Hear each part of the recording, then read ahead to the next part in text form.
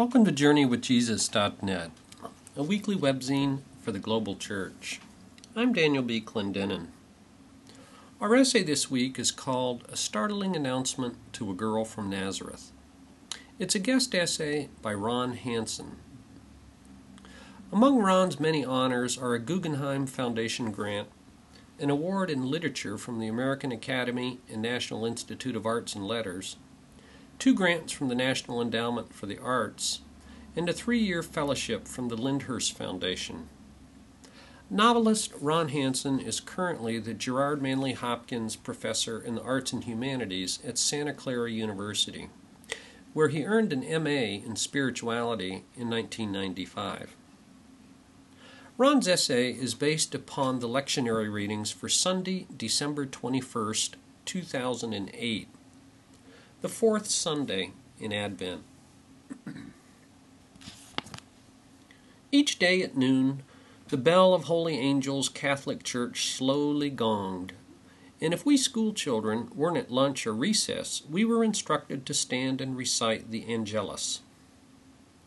The angel of the Lord declared unto Mary, our teacher would say. Our memorized response was, and she conceived of the Holy Ghost, which was followed by the prayer called the Hail Mary. At the next gong, the teacher recited, Behold, the handmaid of the Lord. And we said, Be it done unto me according to thy word. Another Hail Mary, another gong, and then the final petition, The Word was made flesh, to which we added, and dwelt among us. Some 50 years later, I still recite the Angelus when I hear a church's noontime bell. And that recitation is a regular reminder of the crucial importance of the announcement and acceptance in our gospel passage from Luke this week. Readers will recall that earlier, in Luke 1:5-25, the evangelist presented a narrative of the childless couple Zechariah and Elizabeth. Like Sarah in the book of Genesis, Elizabeth is shamed in that culture for not having offspring. But she is old now and increasingly hopeless. But when Zechariah, a righteous priest, is offering incense in the holy place of the temple tabernacle, a messenger of the Lord named Gabriel greets him with the announcement that his prayer has been heard, and his wife will give birth to a son named John, who will become a great prophet like Elijah. 6 months after Elizabeth became pregnant, the same messenger greets not a wistful elderly father, but a surprised girl. She was probably no more than 14, is not characterized as righteous in her religious observances, and is not visited in holy surroundings in the metropolis of Jerusalem, but in presumably humble circumstances in an insignificant northern village called Nazareth. But Gabriel tells Mary she has found favor with God, that she will conceive a son and name him Jesus, and that he will rule a dynasty, fulfilling all the ancient expectations for a Jewish Messiah. I find Mary's follow-up question rather confusing in human terms, since we've been told she has a fiancé named Joseph. She asks how she, a virgin, could possibly conceive a child. Wouldn't such a bride-to-be in those times presume that she could become pregnant after her marriage is consummated, and that the angel was foretelling that not too far off event?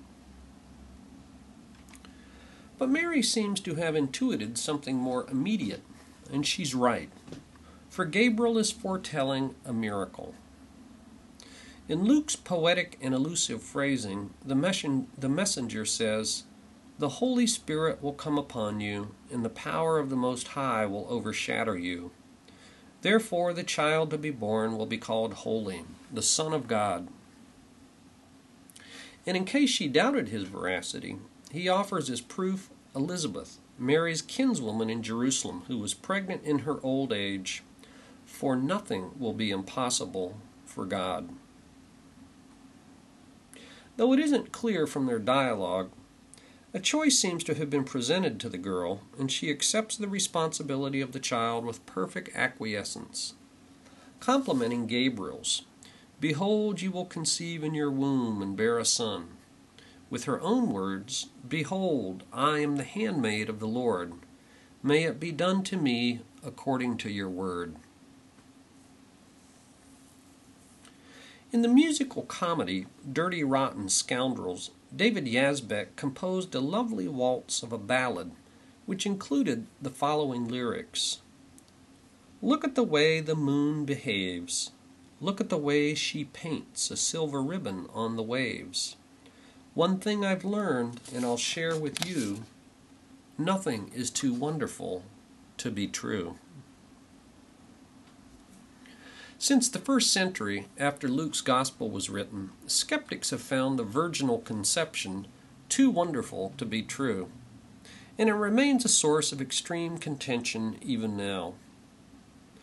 Some note the miraculous circumstances surrounding the births of illustrious people were a convention of Hellenistic literature, with which Luke was familiar. Some read the Gospel passage from Luke as merely metaphorical, that the infant Jesus was the product of natural sexual intercourse between Joseph and Mary, and that act of love was exquisitely and uniquely blessed by the Holy Spirit. But Matthew's Gospel, which provides the only other infancy narrative, opts for a miraculous interpretation similar to Luke's. This one from the prospective husband's point of view, as Joseph is told in a dream, quote, "Do not be afraid to take Mary as your wife, for the child conceived in her is from the Holy Spirit," end quote. And the apocryphal text Proto-Evangelium of James, from about the year 150, contributes an account of how Mary herself was gifted to Joachim and Anna, just as John the Baptist was gifted to Zechariah and Elizabeth. In gratitude, Anna presented the child to the temple at the age of 3. And though Mary later married an elder named Joseph, the infancy gospel of James maintains her virginity was perpetual.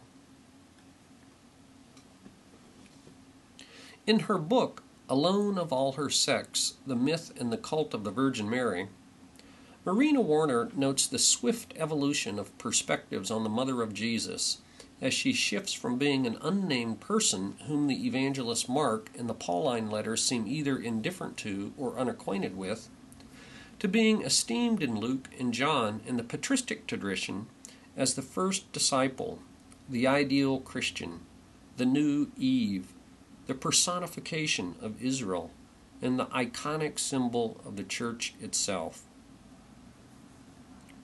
We have no way of knowing now if Mary's elevation to the highest degree of holiness is the consequence of fresh factual information unavailable to the earlier New Testament writers, or the result of insight, inspiration, deepening piety, or a yearning for a feminine face of God. And it seems to me not to matter. The French philosopher Paul Ricoeur argued for what he called a quote-unquote second naivete. The first naivete occurs when we project our own constructs and fancies into a literary text, and he argued that we should be suspicious of that impulse. But Ricoeur secondly cautioned that we also have to forget theologizing and critiquing, adopting an almost childish innocence in order to make ourselves available to a text's scenes and symbols so that they can have their intended effect on us. Each of the evangelists, after all, was writing for the head, for the heart, not the head. Each was trying in his gospel to communicate overwhelming, world-changing feelings of awe, reverence, gratitude, and continuing need for Christ, who taught us the value of holy obedience and submission to love. We see the source of that willingness and vulnerability in the girl from Nazareth in the scene of Annunciation. Nothing is too wonderful to be true. And now for further reflection. How have you understood Mary's place in the Gospels? What might we gain from the particular emphases of the Orthodox, Catholic, and Protestant traditions about Mary? And finally, for further reading, see the book by Yaroslav Pelikan, Mary Through the Centuries, Her Place in the History of Culture.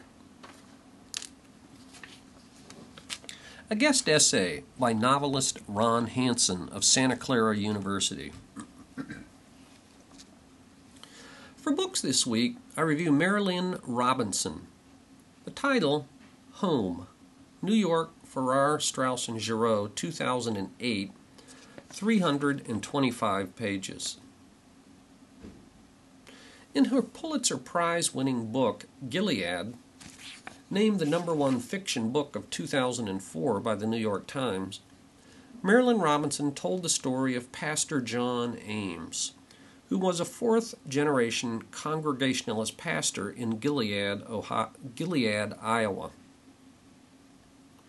More exactly, she allowed Pastor Ames to tell his own story, for the book is a 240-page letter from the 76-year-old Ames to his 7-year-old son. In the letter, Pastor Ames looks inwardly to untangle how his present reality in his old and feeble years relates to whatever constitutes ultimate reality.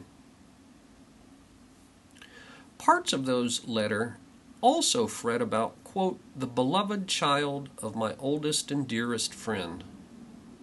That would be Jack Boughton, son of Gilead's Presbyterian pastor, Robert Boughton, who was named after Ames himself.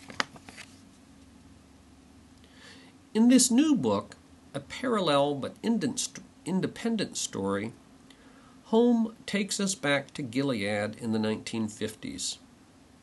Glory, age 38 and the youngest of the 8 Boughton children, has left her teaching job in Des Moines and returned to Gilead to care for her aged and feeble father, Robert. She's deeply lonely and has never married, although we learn she does have a romantic past. As a good pastor's kid, she still reads her Bible, and since Robert is a widower, Glory takes charge of all things domestic. Without explanation, the black sheep of the family, Jack, returns home after a 20-year absence.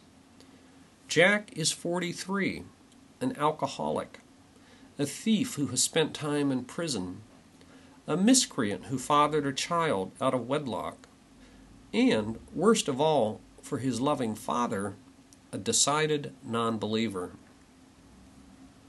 But as a pastor's kid, John knows the scriptures better than most. He plays hymns for his father, and he has a broken heart for an unlikely woman who did him nothing but good. He's come home seeking reconciliation, but that is easier said than done. The Bible's parable of the prodigal son is far neater than this family's story. It's a powerful thing, family, says the father Robert. Indeed it is, especially when your family is a pastor's family, brimming with Presbyterian probity and earnestness. A family that is good in order to look good. Such a wonderful family they were, exclaims Glory. But there are no villains in this story. Father Robert is tired, sad, and tirelessly tender. He falls asleep at dinner, succumbs to dementia, and is vexed at how and why Jack arrived at his sorry state. Glory is the peacekeeper who moves between accepting people, trying to fix them, and enabling them. Jack, the prodigal, is irony personified. These are lovable characters. They have secrets that define them, roles that have been assigned to them for decades, memories both pleasant and painful, all come together in a house full of family ghosts. This life on earth is a strange business, says Glory. And so she prays at dinner what we all hope and pray. Dear God in heaven, please help us. Dear God, please help everyone we love. Amen. The new novel by Marilynne Robinson. The title, Home.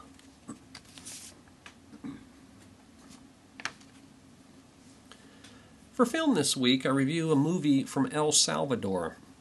The title is Innocent Voices, from the year 2004.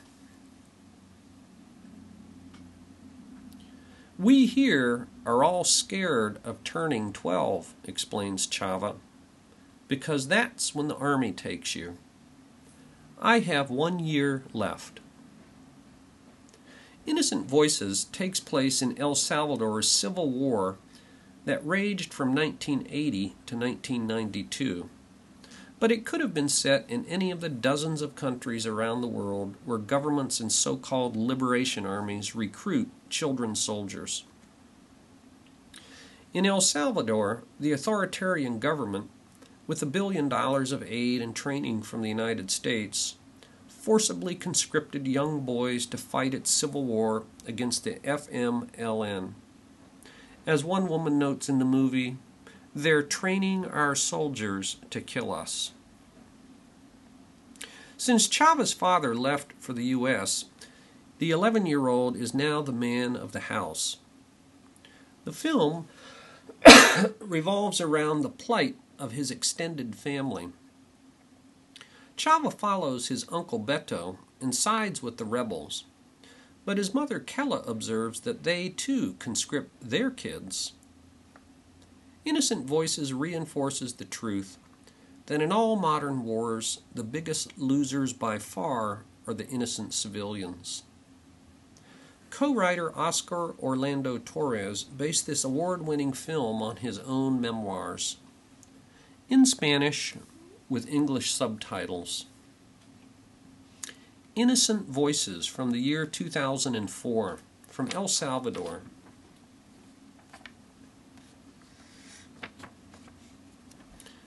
And finally, for the last Sunday in Advent, we've posted a poem by the poet Denise Levertov, who lived from 1923 to 1997. The title of Levertov's poem is On the Mystery of the Incarnation. It's when we face for a moment the worst our kind can do, and shudder to know the taint in our own selves, that awe cracks the mind's shell and enters the heart. Not to a flower, not to a dolphin, to no innocent form, but to this creature vainly sure it and no other is godlike, God, out of his compassion for our ugly failure to evolve, entrusts as guest, as brother, the Word. On the Mystery of the Incarnation by Denise Levertov. Thank you for joining us at JourneyWithJesus.net for the fourth Sunday in Advent, December 21st, 2008. I'm Daniel B. Clendenin.